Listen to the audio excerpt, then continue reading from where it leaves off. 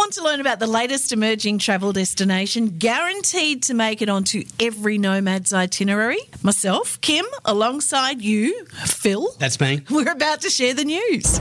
Welcome to the World Nomads podcast, delivered by World Nomads, the travel lifestyle and insurance brand.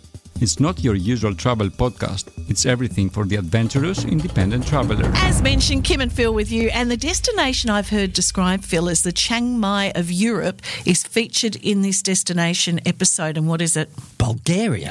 Look, I didn't know, but it's got beaches. I did know it was affordable, and here's another fantastic fact if you're a digital nomad. It's got the fastest internet download speed in Europe. Well, one of them. One of them. We don't want to go out too far on a limb. Okay, because we've just slowed it down by mentioning it straight away. Exactly. Okay, but that's, with the similarities probably stopped because Bulgaria is the oldest country in Europe. And look, it hasn't had a name change since it was first established in 681. So history buffs will love the place. Yeah. Plus, it's covered in forest and mountains, so it's great for hiking and skiing. Quirky fact, as if that's not enough already, Bulgarians, and I love saying that, express approval by shaking their heads rather than nodding, a bit like the Indians do as well. And while it's not quirky, but it is interesting, Facebook creator Mark Zuckerberg is named after his Bulgarian grandfather, Marko, who emigrated to the US from Bulgaria in 1940. Well, we're going to learn so much about Bulgaria in this episode, and we're kicking it off with Anna, who runs a travel lifestyle and solo female travel blog, and we'll share that in show notes as we do with all our guests. Anna left a career in the software industry to become a solo female world traveller back in 2016. I was living in Vientiane, Laos at the time as an expat. I had already been on the road for a year and a half, solo female traveller. I've been on the road for a while, so I just wanted to have my base for a little bit. So I was living there and I was teaching English. But having said that, blogging has always been in back of my mind. I always wanted to do it. And I guess it's more like timing, So I had a bit of time in my hand and I said, sure. So I still remember that day. I was, sitting in my lounge room in Vientiane and I decided I'm going to do it right now. So it was like 11 p.m. and I was like just starting a blog. Has been a really lots of ups and downs, and I have come to realize that it's really hard work to manage, blogging and traveling at the same time. So there is really fine line between how you manage that and how you balance that work and travel thing. But the other things, what makes me enjoy solo female travel is also definitely meeting a lot of people from different walks of life. And I've met some really, truly inspiring and amazing people who have done amazing things in life and are living their dream life. It's really inspiring to meet these unique individuals. And and also, of course, trying new food, going to, learn new skills, getting to know new cultures. I think all these things, actually, these are all my favorite things in life, and I definitely enjoy them and enjoy them more when I'm solo traveling because there's nobody to tell me that I can't do or I can't eat something, right? So how many countries have you been to? Look, now I just finished my 47th country. I was in East Timor, and now I've done all these Southeast Asian countries. But I know the list is quite long. There are like 195 countries in the world. So I've just been to 47 so far. I wouldn't say just. That's a pretty good effort. Well, this podcast is about Bulgaria. And you spent some time in Sofia, the capital. Am I pronouncing that correct? Is it like the girl's name or is it Sofia? Yeah, it's. I've been told that it's YA at the end, so Sophia. Oh, yeah. But you did right, yeah. Yeah, look, I like to have a crack and then I'm happy to be corrected. Yeah, me too, same. So is it worth visiting? Absolutely, because it's such an interesting place. It's like it's actually one of the oldest city or capital in Europe. Actually, in fact, it's the second oldest capital in Europe, and it has so much history. It is so much history. But again, if you're not into history, then there is also the whole new modern things happening in the capital now. It's really interesting to be there and to observe that new things happening. For example, there are over 80 museums in Sofia alone, right? And then if you walk on the street, you'll see amazing architecture and old buildings and historical buildings. But then you cross the next street and you're looking at this amazing street art. That seems to be common everywhere around the world. Like Iceland is one of the capitals for street art. So what sort of street art does Bulgaria have? Well, the Bulgaria has, particularly Sofia, had this amazing girl on the wall, and it's not just like small wall, it was like big house. And I think it's really famous street art made by this guy who is quite famous artist. I'm not sure about the name, but I'm sure that you can find this online as well, this particular art of the girl on this big side wall of the house. So it's more like artistic. It's not just like graffiti, it's like more like art. Can I just say there is a huge distinction between graffiti and tagging and just ruining stuff, and then street art, which is really beautiful. Exactly.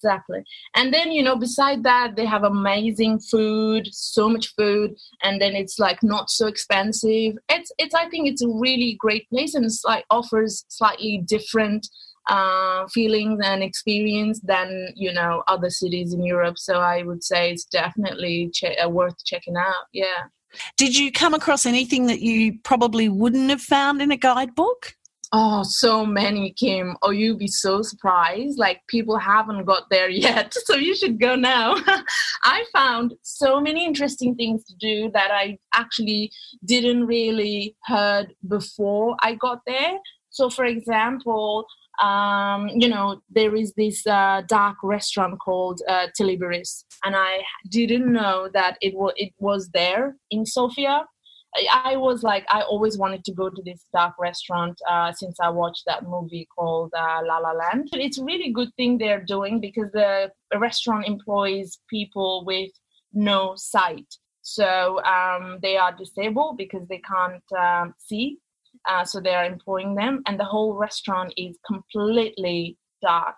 It's a very unique experience, perhaps for more adventure-seeking foodies, And when you go there into the restaurant, you can chat to the waiter, and she was really nice. Like, I was by myself, so she actually spoke with me. We chatted for a little bit. She told me how her life is in Sofia, like in these circumstances. So it kind of like opened up a whole new world for me in a way, and I was like a little bit emotional, being there by myself, and then also having to experience this whole thing. It was actually like a little bit too much for me for that evening, but incredible, unique experience. I 100% recommend to everyone. This is, I think, one of the unique experience in Sofia in terms of food, and you're supporting the local community as well, right? So I think it's a great thing. The other one that I remember is the place called Red Flats. It's like everyday life in communist Bulgaria back in the day, in 1980s sort of era. That experience you get when you go here. So you will feel like, visiting a home of an average Bulgarian family, and then discovering what everyday life was like for ordinary Bulgarians during the Cold War. And then, and of course, the whole works during that era you get to experience, and it's just like €9 for that entry. So I think this is also something that is highly recommended. I think one of the best places to go, and if you don't want to spend a lot of money, I think it's perfect, and you can do a lot of shopping and eat a lot of good food, wine. Yeah, it's perfect. Thanks, Anna. And I believe the artwork that she mentioned in that chat is by the street artist Massimo, probably not pronounced correctly. It's completely different. And if you didn't associate street art with Bulgaria, you may also enjoy learning about the town there that is internationally recognised as the capital of comedy, and that's later in this episode. Okay, Lucy is our next guest. She runs a blog, Lucy on Locale, and she kick-started this amid her love for solo travel.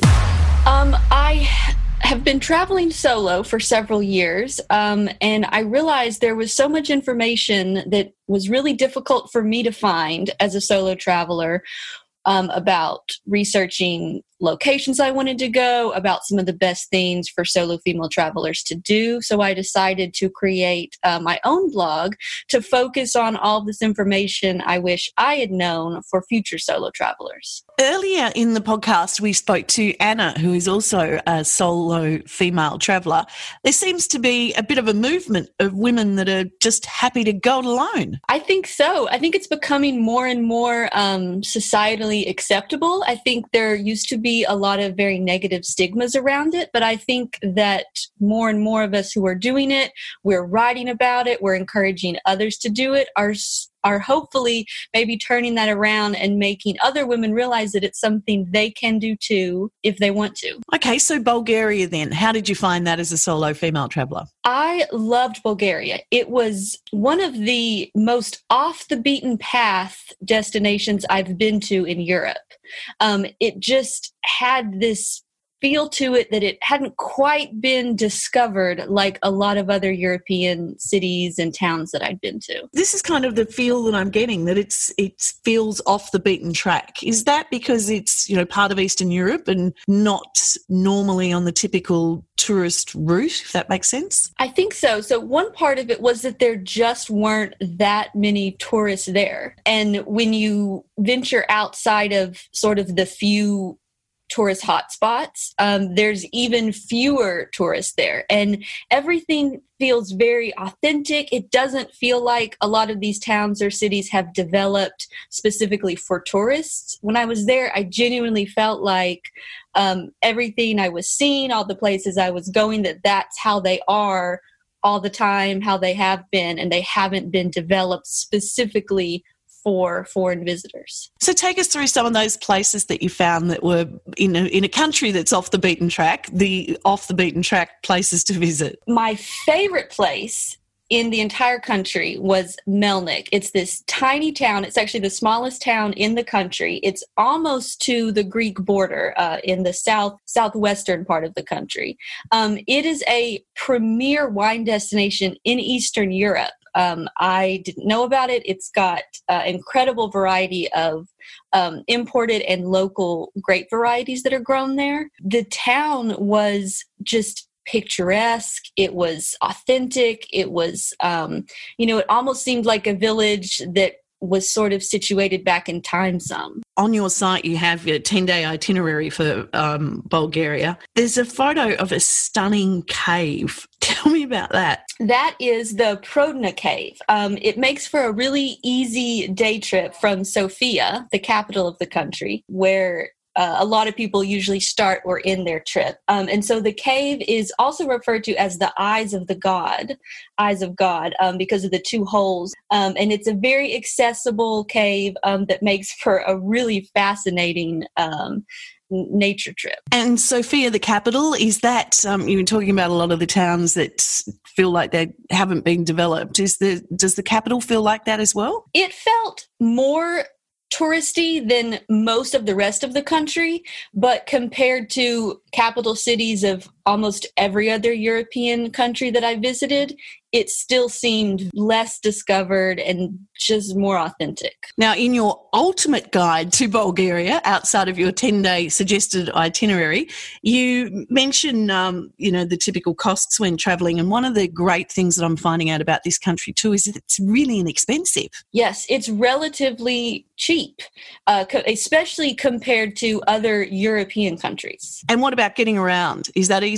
There's great train systems between the larger cities. They have a really good bus network. The buses take quite a bit longer. I rented a car when I was there and found that was an amazing way to see the country. I could travel on my own schedule.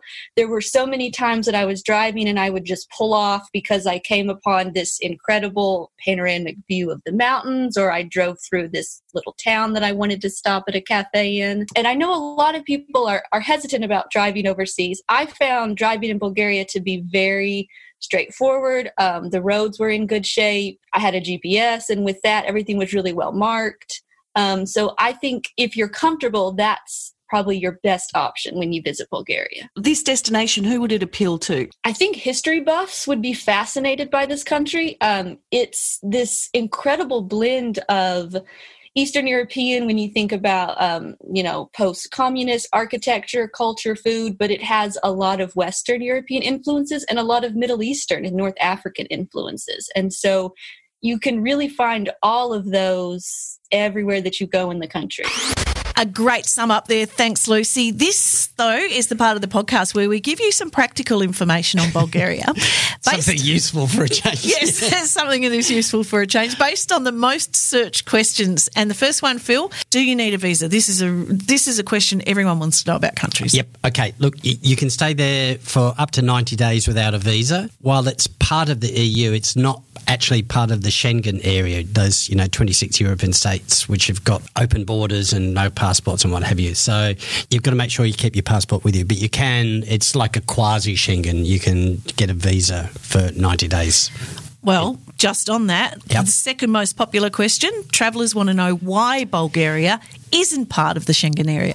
They backed off it from a while, although they were in line to join up because, they were concerned about, the so-called migrant invasion and control of their borders if it became borderless. Great. And finally, we've heard it's a good place for a digital nomad, but any downsides that you need to be aware of? Yeah, look, the language barrier, I think most locals may have limited knowledge of English, while the older generation of Bulgarians will probably not have any English at all. So make sure you take that dictionary with you. Well, we are going to learn about the older generation in Bulgaria with Svet, who's written a travel safety article and will address some of the other questions that people are wanting to know about Bulgaria. But before he gets into that, I was pretty excited to discover that he has done a TEDx presentation. So I had to kick off the chat with him, keen to know what he actually spoke about.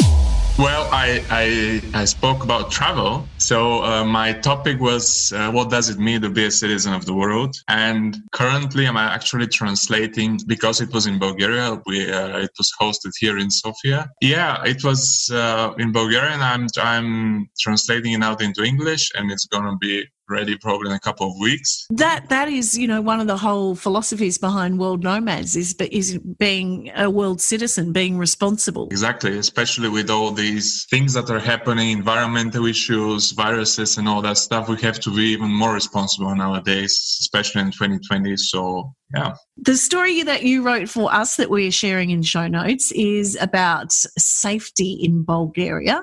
One thing, again, that stuck out for me, because I'm not good with animals that I don't know, is stray animals. So is Bulgaria not the place for me then? Actually, it used to be much worse like 5 to 10 years ago. So they have made great strides to curbing this problem. So I've put it there because there are, like, you can see an occasional cat or dog outside sometimes. And I would say, like, because people are like, oh, that's an adorable cat. I want to pet it. I want to, like, cuddle it and touch it. So I would suggest that you don't do that, because you never know whether they are domestic, whether they are stray. Maybe they're stray. Maybe they carry some viruses or parasites or something. Yeah, this would be my concern. They are not, I haven't seen anything aggressive or that, especially in the city center. I haven't seen any, but I just put it there as a safety tip because it could be something that could disturb people that are not used to that. But something to look out for someone like me. Yeah. Well, there are plenty of safety tips that you have in there. One of them is fake exchange rates. Now, that's pretty important, isn't it? Well, the thing there is, especially because our currency is pegged to the euro, and it's which is a good thing, but the exchange rate is 1.95 BGN, which is the Bulgarian lev, exchanging for €1. And sometimes, because people, especially tourists and foreigners, when they're visiting, they are not very aware, and exchange kiosks, especially at the seaside, because we have a lot of tourists in summer at the seaside, they add an extra digit, like just one, so you can get cheated very easily. Especially, like, I know some friends almost fell for that. I also almost fell ones for that. But that too, and you write a lot about travel, that could be a universal tip, really, isn't it? It's true, yeah, that's true. Here, that's why I gave a specific example with the euro, because euro is like, well, we have the most tourists that are coming from Europe. That's why the euro is the most used currency, like to exchange in Bulgaria. Well, there are a series of very good tips there. Fake taxis as well. The good thing is that they introduced a law saying that they cannot charge more than 4 level, which is around €2. I'm not sure how much is that in Australian dollars, maybe like 2.5. The thing is, there are some that could charge you double or more. They're similar to the fake exchange rates because they resemble the legit taxi companies like Yellow, OK, Mega Taxi, and some others. But they just change 1 digit in their phone numbers, or they paint the cars in a very similar fashion that's alike the other legit companies. So this is a thing that foreigners should watch for. Yeah, all common sense, the fake exchange rates, the inflated bills, the fake taxis. What about, and you mentioned this in the article too, is it LGBTQ plus friendly? Is it a place that if you're in a same-sex relationship, you could comfortably visit and be open about your sexuality? Well, I would say you could comfortably visit, but don't be very open about it, especially in public places like on the street, because Bulgaria is part of Eastern Europe, and all the Balkan countries are not super friendly against public affection. Yeah, there are a few gay bars and clubs here. Things are changing. I wouldn't say it's dangerous to be queer or LGBT in Bulgaria, but just try to be a little bit more secret about it, or don't project it or show it very publicly. It's not even what I think, but what society looks at it. So I would say if there are like 2 women that are in the same sex relationship, it would be probably better than 2 men. So yeah. Yeah, but just generally keep your public displays of affection to yourselves. Reserve it for the... Yeah, I would recommend not to be very public about it, so avoid any unnecessary and unpleasant situations, because Bulgaria is a great country and you don't want to ruin your experience, but just like wanting to show it publicly, because some people are trying to even like show it, like, I don't know. People here are also not very, very friendly towards people that are either queer or LGBT, and sometimes, especially for vegans, they are like, especially those vegans or vegetarians that want to show and to tell you that you should also be a vegan or vegetarian or queer or whatever. It's especially Bulgarians that haven't traveled a lot in the world, because when you travel, you get to accept more and more cultures, and you see that there is nothing wrong with being gay, vegan, whatever, from other religions or whatever. So are the younger Bulgarians traveling a lot? I would say, yeah, but I don't know. Some people just don't like traveling. I don't understand those people, because I love traveling, but I don't judge them either, because everybody can choose whatever they want to do with their lives. Yeah, but I'm just wondering, in terms of a generational shift toward the attitudes of, people that have perceived differences, whether it's, may in a generation change when you've got younger people that are more accepting of other cultures or aware of other cultures? Yeah, younger people will be much more receptive to other cultures, other different habits from all over the world, because younger people are the ones that travel more, I guess. Very true, Svet. The world gets bigger every day.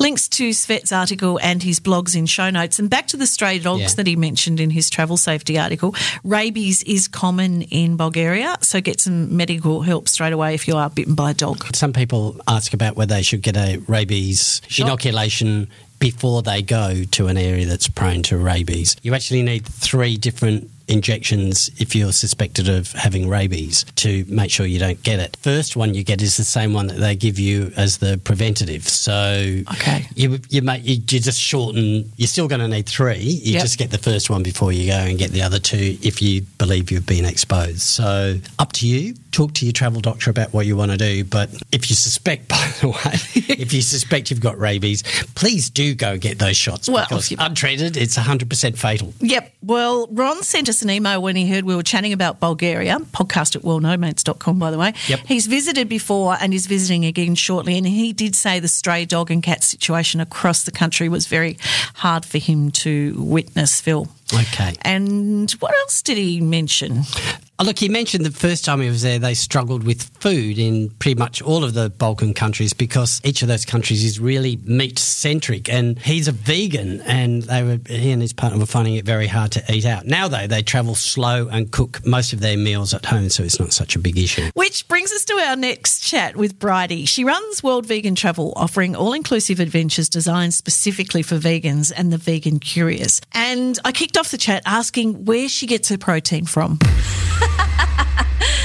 From plants, where the gorillas and elephants get it. I've read your website. Tell us about your business. Sure. So we are World Vegan Travel. Me and my partner own the vegan group tour company World Vegan Travel, and we organise unforgettable experiences for vegans and vegan curious. Well, I actually Googled ahead of this interview to see what the sort of top trends were for people typing in to find out about vegan travel. And there are 2 specific things. They want to know, how do you do it? And as you say on your website, so you're not the only vegan in the room, and where can you do it? I would maybe push back on that a little bit in that I really think that, you can travel anywhere as a vegan. I do believe that, and I do think that there are places in the world where it will be a little bit more challenging than others, but there's always something to eat. There's usually fresh fruit and fresh vegetables available. Fried rice without eggs is a really good standby. Fried veggies, tofu in a lot of Asia. So, there's usually something to eat. But of course, a lot of vegans, and like everybody, they want to really enjoy food because, let's face it, we love to eat. And there are plenty of places around the world that are, real standout places. Like Thailand is an amazing place. Vietnam can be an amazing place. Many countries in Europe, the United States, there are a lot of places. And, just to sort of give a little bit of perspective, I mean, I've traveled a lot since I've been vegan, which is 10 years now. And I've never gone hungry the whole time. So it might not be particularly inspiring, but there's definitely something there. You're not going to go without. What is your favourite vegan dish? I am not particularly fussy. I really like everything. I can be happy with a bowl of roasted Brussels sprouts, and I can also be happy with a really big dirty burger.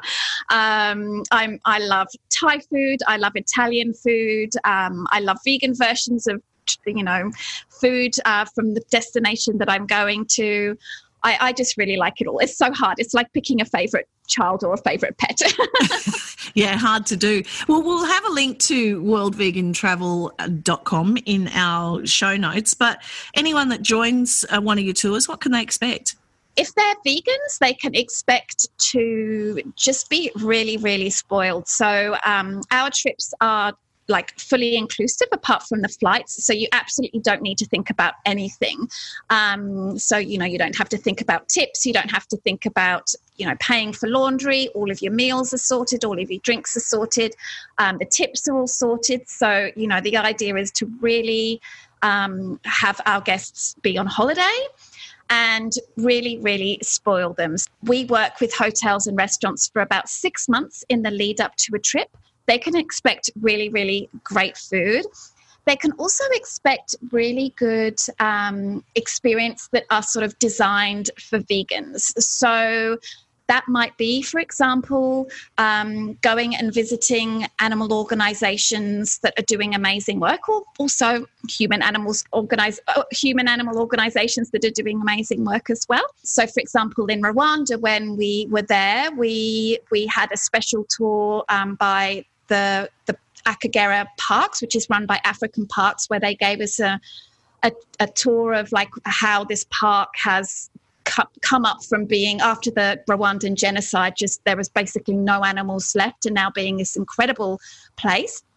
We also try as much as we can we obviously don't visit any places or do activities that involve animal exploitation. So we also try as best as we can to choose hotels that don't have obvious animal exploitation around the hotel. So, for example, in our Alsatian hotel, because we take over the hotel and our hotel is very nice, we'll ask them to take the deer head off the wall and all of those kinds of things, because, you know, these things aren't so nice for vegans to sort of see all of the time. We all know that it's still there, but we're just sort of trying to have a holiday from that. But also one of the most important things is vegans traveling with other vegans and the camaraderie. I mean, I'm sure you know that when you travel with people on a group tour, you often make friendships really, really quickly. And, of course, when you're a vegan and you're with other vegans, that's a really, really nice thing as well. And everyone, you know, is on the same page, and it's a really safe space, and people can, you know, express themselves without fear of upsetting people, if you know what I mean. Yeah, absolutely. And we have vegan curious people join us as well. They're often a spouse of a vegan. And, of course, we try to make them feel as welcome as possible. And we get feedback from the non-vegans as well. And no one has said yet that they feel judged for not being vegan. They feel very happy with how they were included, and they really enjoyed the food, and they didn't feel like they were missing out on anything. Yeah, I'm pretty inspired by your website, to be honest. Oh, that's so sweet. Thank you so much. Well, you're very welcome anytime. Lovely. But you're allowed to drink wine, though, with your vegetables? Of course. Thank you. Of course. We do have some vegans, just like they would be non-vegans as well, that don't drink, and, you know, you don't need to feel like you have to, or that, but of course there is plenty to drink. Awesome. Always. Bridie had so much information to share and sent me lots of links for show notes, and we'll have to catch up with her again because vegan travel is huge. It's huge. Fantastic. Lots of info out there. So catching up with her again, like Joe, who is becoming a regular on the podcast and is here to share a very different side of Bulgaria with us. Like many allies of the Soviet Union, Bulgaria has always got short shrift from the West, or the Western press. Like Romania, Hungary, pick any Eastern European country, any country. It was lampooned as a place of food queues and rabbit hutch accommodation where privation was the only fact of life. It's just a Western myth. Once the Iron Curtain had been drawn back it stopped becoming a member of the Warsaw Pact in 1991, it didn't take long for Bulgaria to show its true colours, which are amazingly vivid, and they go back unfaded to the 7th century. And that's when the Bulgars, which are a people as much as the Magyars are Hungarian, that's when they took over. It shrunk, it's expanded, but more or less that was the core, and it's still the case. Gabrovo, and it depends where you are in Bulgaria as to how it's pronounced. Gabrovo in the west, Gabrovo in the east. It takes a foreigner to learn the difference because they don't talk to each other. And people in the centre don't talk to the west or the east. These are differences of opinion that they prize, and they value each other for not agreeing with the other, if you know what I mean. It's a place that is easy with disagreement, at least as far as the whole of Bulgaria goes. How it gets on with its near neighbours is a different matter. But Bulgaria it's preposterously raucous and at least amused with itself. So is it them laughing at themselves? It is primarily, but it's also humour of the darkest hue. You know, it's not like this stuff is unfunny. It's not like when someone tells you a joke. Here's one that I was told when I first went there.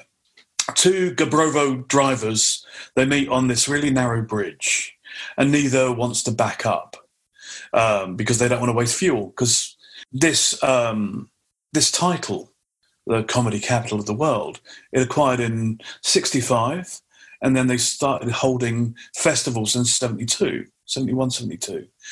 And Bulgaria was a close ally of the Soviet Union, a member of the Warsaw Pact. I mean, it's a big, big deal. And so they knew what it was to want. So 2 drivers, they meet on a narrow bridge. Neither wants to back up because they don't want to waste fuel. One takes out a newspaper and begins to read, thinking the other would soon get fed up and then back up. But the other driver gets out, sits on the hood of his car and says, after you've read the paper, can I borrow it? And that's the kind of like dark, almost Jewish humour, to be honest. Even amongst East European countries, Bulgarians saw themselves as uniquely afflicted and disaffected. And they had this brilliant kind of like counter technique. If you don't laugh, you'll cry kind of thing? If you don't laugh, you'll cry. And you might still cry anyway. And they get the joke. They're being unfunny about funniness. You don't need to be from Bulgaria. You don't need to have a knowledge of Eastern European culture, but it does help. It's been a country full of itself, that's to say, fully acknowledging its place in the world, even if it didn't know where anything else was. So, yeah, it's got a real sense of its intellectual vigour and what you can do with it. I mean, you know, intellectual vigour can kill a joke as well as make it. So, again, their own downtrodden kind of comedy. The Scots are wonderfully Scottish, but they are also not English. And the Bulgarians, though they are funny in their own right, are also funny because they're not Hungarian and they're not Romanian. Every kind of culture, every culture that's got a humour of its own will pick on its nearest neighbour. The English have been cracking jokes about the Irish for way too long, I would say that, obviously. And Australia about New Zealand. Exactly. And English about the Welsh as well. And I think those sorts of jokes are very similar to the ones that the Aussies crack about the Kiwis. Like there's a peasant culture that when a country is possessed of its own, you know, intellectual might, it will always turn on its smallest, less culturally kind of with it neighbour. And they'll become the butt of the joke. And Bulgaria definitely has that. It's a way of owning its own status amongst its neighbours. Thanks, Joe. Nice to have you back. Before we go, the World Nomads Travel Writing Scholarship to the Caribbean is now open at the time of recording this, of course. So if you want to get your application in, follow the show notes. We've got a link there. Okay, coming up next week is an amazing nomad. Her name is Nora, and she claims to have coined the phrase financially sustainable travel. See ya.